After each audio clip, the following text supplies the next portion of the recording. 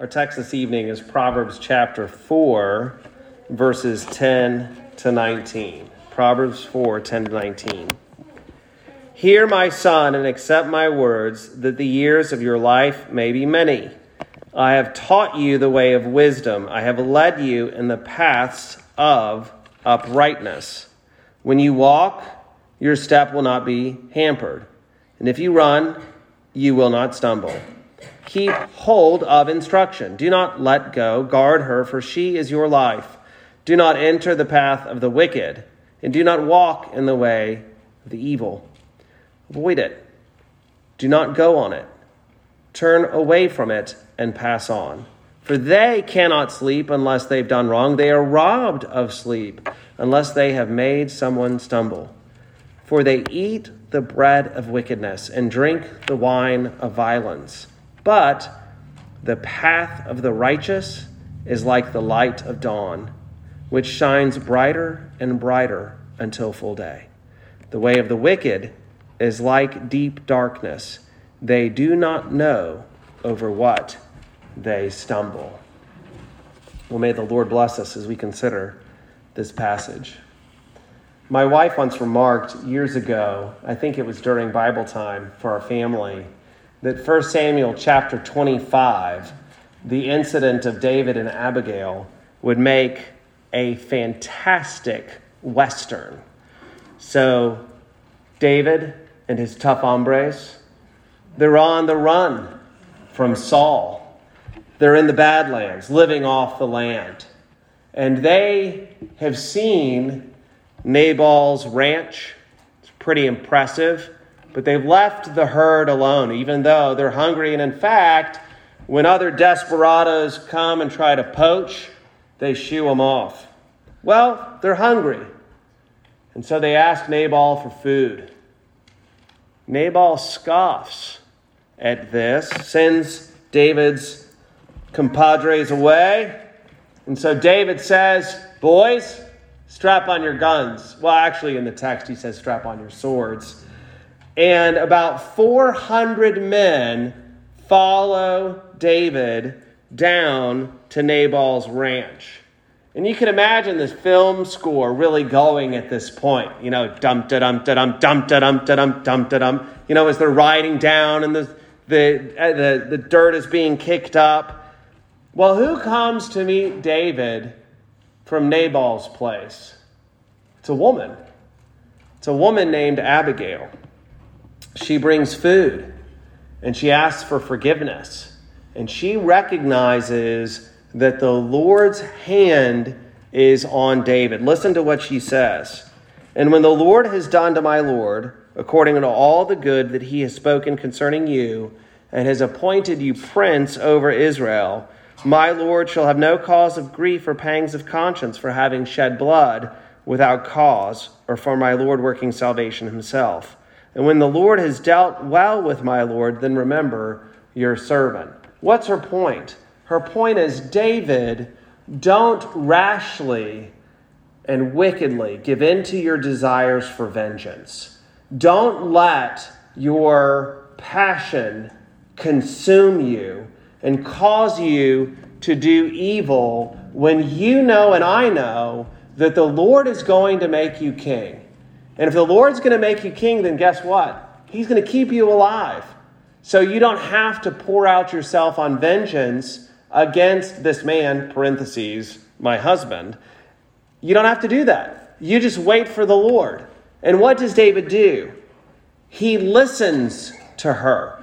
He listens to her. He accepts her words of wisdom, and he avoids the way of the wicked. He accepts her words of wisdom, and he avoids the way of the wicked. If he'd gone the way of the wicked, he would have regretted it. But instead, he listens to Abigail.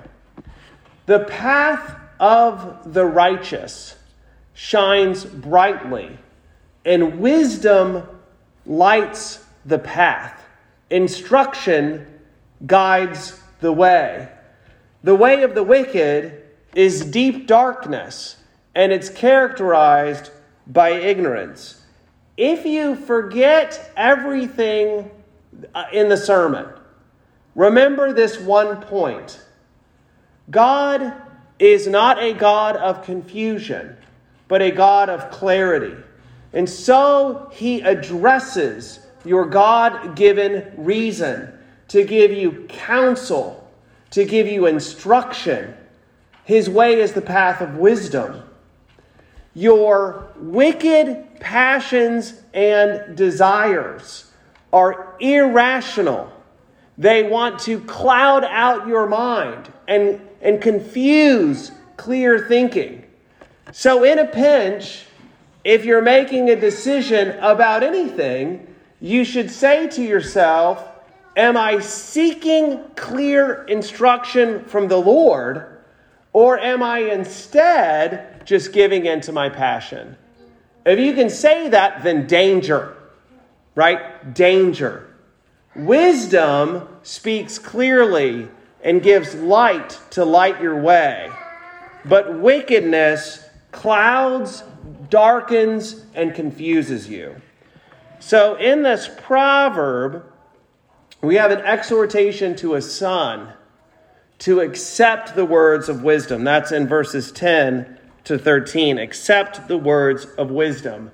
Notice, and I'm emphasizing it because it's important, notice how the way of wisdom appeals to our minds. The son is told to hear the words, to accept them, verse 10. He has been taught, verse 11. And so he must keep hold of instruction, verse 13. So you hear, you accept, you have been taught, and so you hold on to what you've been taught. Christianity is not a merely intellectual religion, but it's not less than intellectual, right? It's not merely intellectual. God doesn't merely appeal to our minds. He also transforms our hearts. But he does, in fact, appeal to our minds. So we've got to hold tight to instruction. This is verse 13. Keep hold of instruction. Do not let go. Guard her. Why?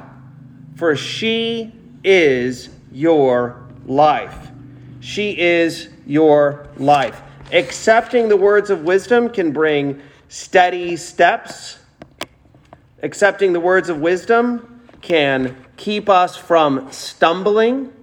Look at verse 12. When you walk, your step will not be hampered, and if you run, you will not stumble. In both the Old and the New Testament, we have examples, I've chosen one from each, of holding fast to the instruction of the Lord. Holding fast to the instruction of the Lord, accepting and keeping and maintaining the words of wisdom, even in the face of strong opposition. In Daniel chapter 3, Shadrach, Meshach, and Abednego, Daniel's friends, they are confronted with a choice. Should they obey the king, or should they hold fast to the instruction of the Lord? We know what they chose. They chose to hold fast to the instruction of the Lord, even in the face of great opposition. Listen to what Shadrach, Meshach, and Abednego say to the king. O Nebuchadnezzar, we have no need to answer you in this matter. If this be so, our God whom we serve is able to deliver us from the burning fiery furnace, and he will deliver us out of your hand, O king. But if not, be it known to you, O king, that we will not serve your gods or worship the golden image that you have set up. Shadrach, Meshach, and Abednego are marvelous Presbyterians. They are trusting in the providence of God. They are saying, O king, let me tell you about the power of God. Our Lord, He can wipe you out. He can keep us safe. He can do whatever He wants to do. But it may be in God's good providence that He lets us burn up in your fiery furnace.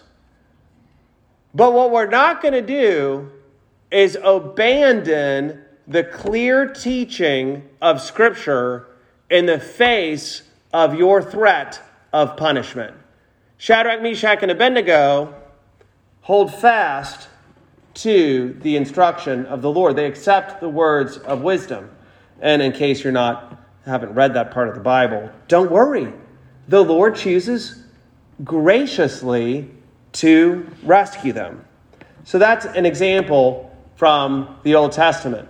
Well, in the New Testament, in Acts chapter 4, Peter and John are dragged before the council in Jerusalem, and the men are astonished because here Peter and John, uneducated, common men, but answering them, the educated, learned of Jerusalem, that great city, answering them with boldness. Why? Because they have accepted the words of wisdom. They have held fast to the truth. And so in Acts chapter 4, verses 19 to 20, Peter and John answers the council thusly: whether it is right in the sight of God to listen to you rather than to God, you must judge. For we cannot but speak of what we have seen and heard.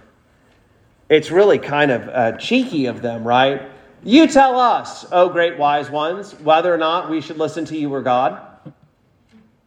What do you think? Should we listen to God or you? The answer is clear. We must listen to God. We must hold fast to what we have seen and heard. If you'll remember, in 1 John chapter 1, this is a common refrain, right? I'm telling you what we've seen and what we've heard. We have heard words of truth. We have accepted words of wisdom, and we are telling you so that you can hold fast to the instruction. So the question for us this evening is, will we accept the words of wisdom? Will we hold fast to the teaching of the Bible? And I think that if we're honest, if we're painfully honest, then I think we'd all say, I'll just speak for you, because you don't have to say it. This is why you got me. There's some things that it's really easy to stand with the culture and to say what the Bible says.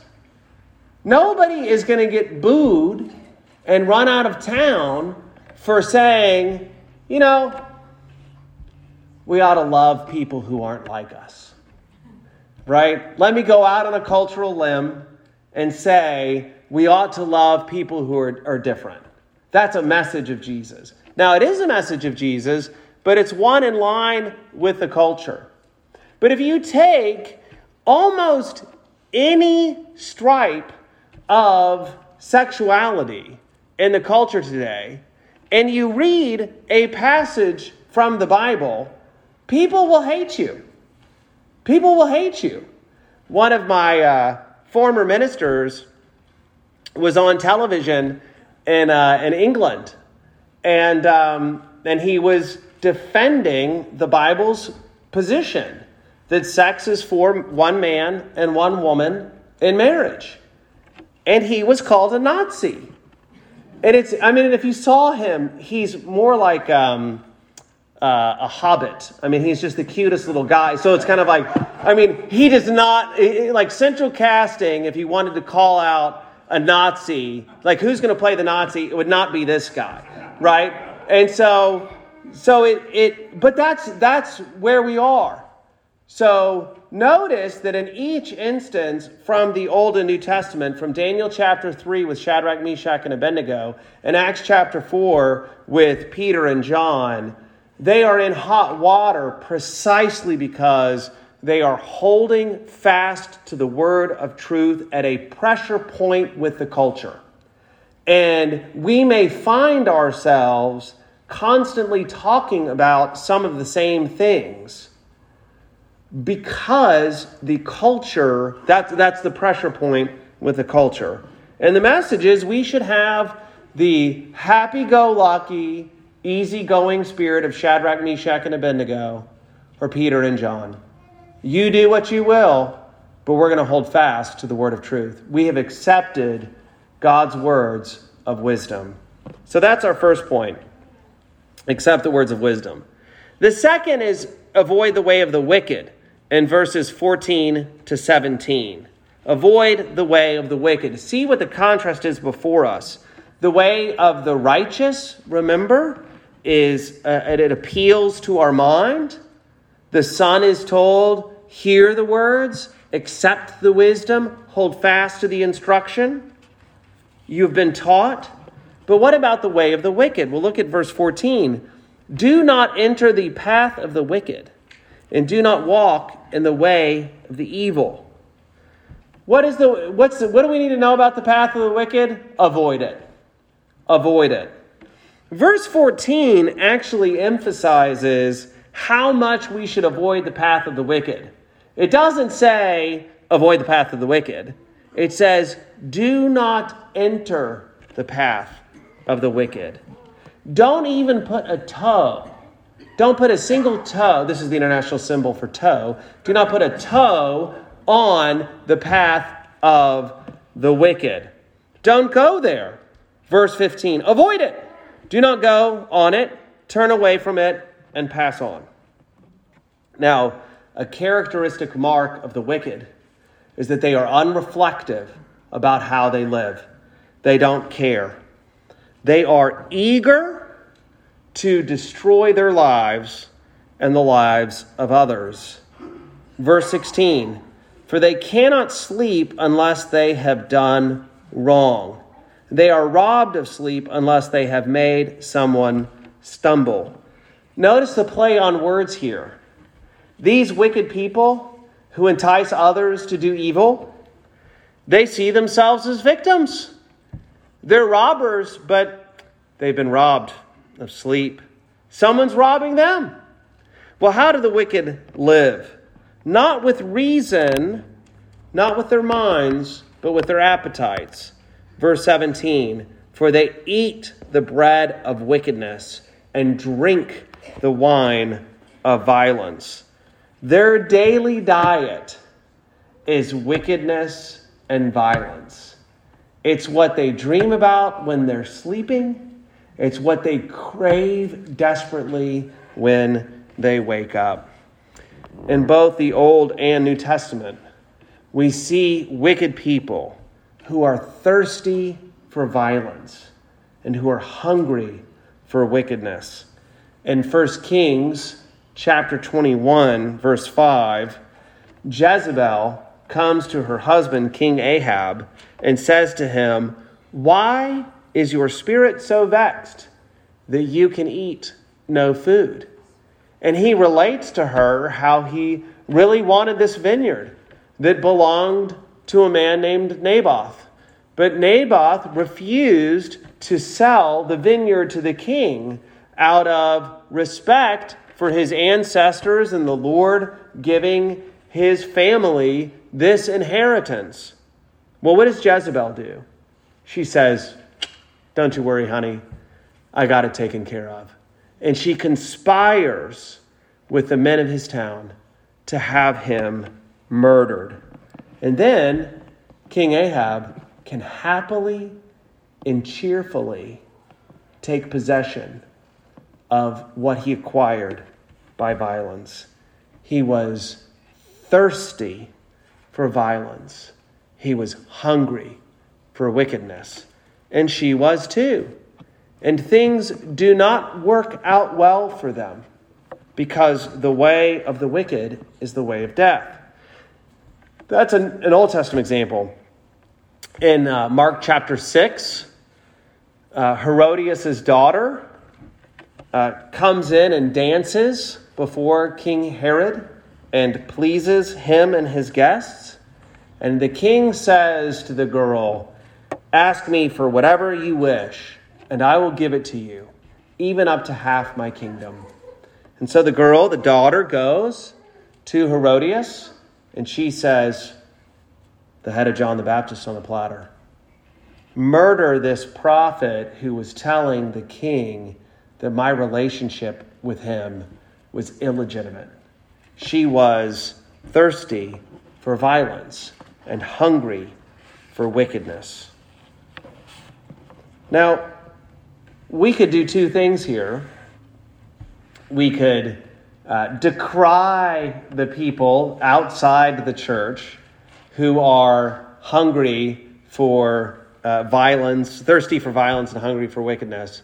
But I think it's appropriate for us to ask ourselves, what keeps us awake at night? What do you long for in the night? Is it your irrational desire to do wickedness? Or is it your thoughtful regard for others?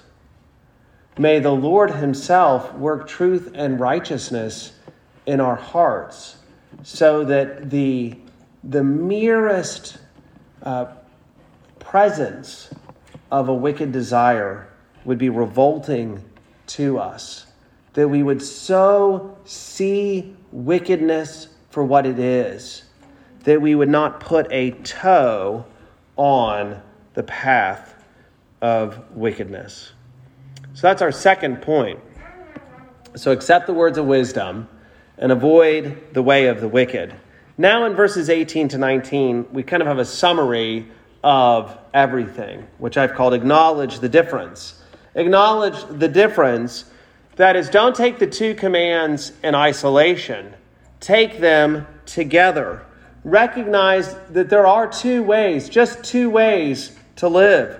There is the way of righteousness, which is full of life and peace, and there is the way of wickedness, which is full of death and darkness.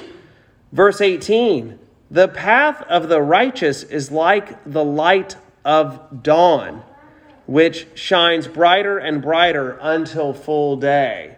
One commentator remarked about how the way to understand this phrase is if you think about there's a kind of pre-dawn light, but there's a moment when the sun really comes up in full glory in the morning, and you know that things are just going to get brighter and brighter and brighter. That is the picture of the path of righteousness. We go from strength to strength, from joy to greater joy. Not so the wicked. In contrast to the brightness of full day of verse 18, the wicked's way, verse 19, is like deep darkness. They do not know over what they stumble. The way of the wicked is the way of ignorance and darkness. You know, I was wondering as I was preparing the sermon about how often when anything bad, when people walk down a path of wickedness, there comes a moment of surprise when they themselves are astonished that they have arrived at the place where they are in life. But their friends and their family members, they know what happened. They know how this came about. We say, we saw the train wreck coming. First, maybe it was a regard for or an obsession with the apparent glamour of the way of the wicked. There seemed to be something attractive about it. Then possibly a toe was put on the path. Then maybe there was some strolling, maybe some jogging or sprinting in the way of darkness. And that's what happens. The overdose, the arrest, the death. Proverbs 14:12 says, there is a way that seems right to a man, but its end is the way of death. Now, it doesn't have to end that way for anyone in this room tonight, because there is still time to listen to the words of Deuteronomy chapter 30. Listen to these words. This is the Lord speaking. I call heaven and earth to witness against you today that I've set before you life and death, blessing and curse. Therefore choose life, that you and your offspring may live, loving the Lord your God, obeying his voice and holding fast to him. For he is your life and length of days, that you may dwell in the land that the Lord swore to your fathers, to Abraham, to Isaac, and to Jacob, to give to them. There is still time, while you have breath, to turn from the way of the wicked and to accept the words of wisdom, and in the words of Deuteronomy chapter 30, to choose life. So I encourage us all to choose life. Seek the Lord while he may be found. Let's pray. Heavenly Father, thank you that your word is a sharp two-edged sword piercing the heart. And we pray for anyone whose heart has been pierced, that you would draw that person to you. Lord, you are more beautiful than we can possibly imagine. You love us more tenderly and more faithfully than we deserve. You are good, kind, and gracious to your people. And we pray that you would build us all up in love. And we ask this for Jesus' sake. Amen. Amen.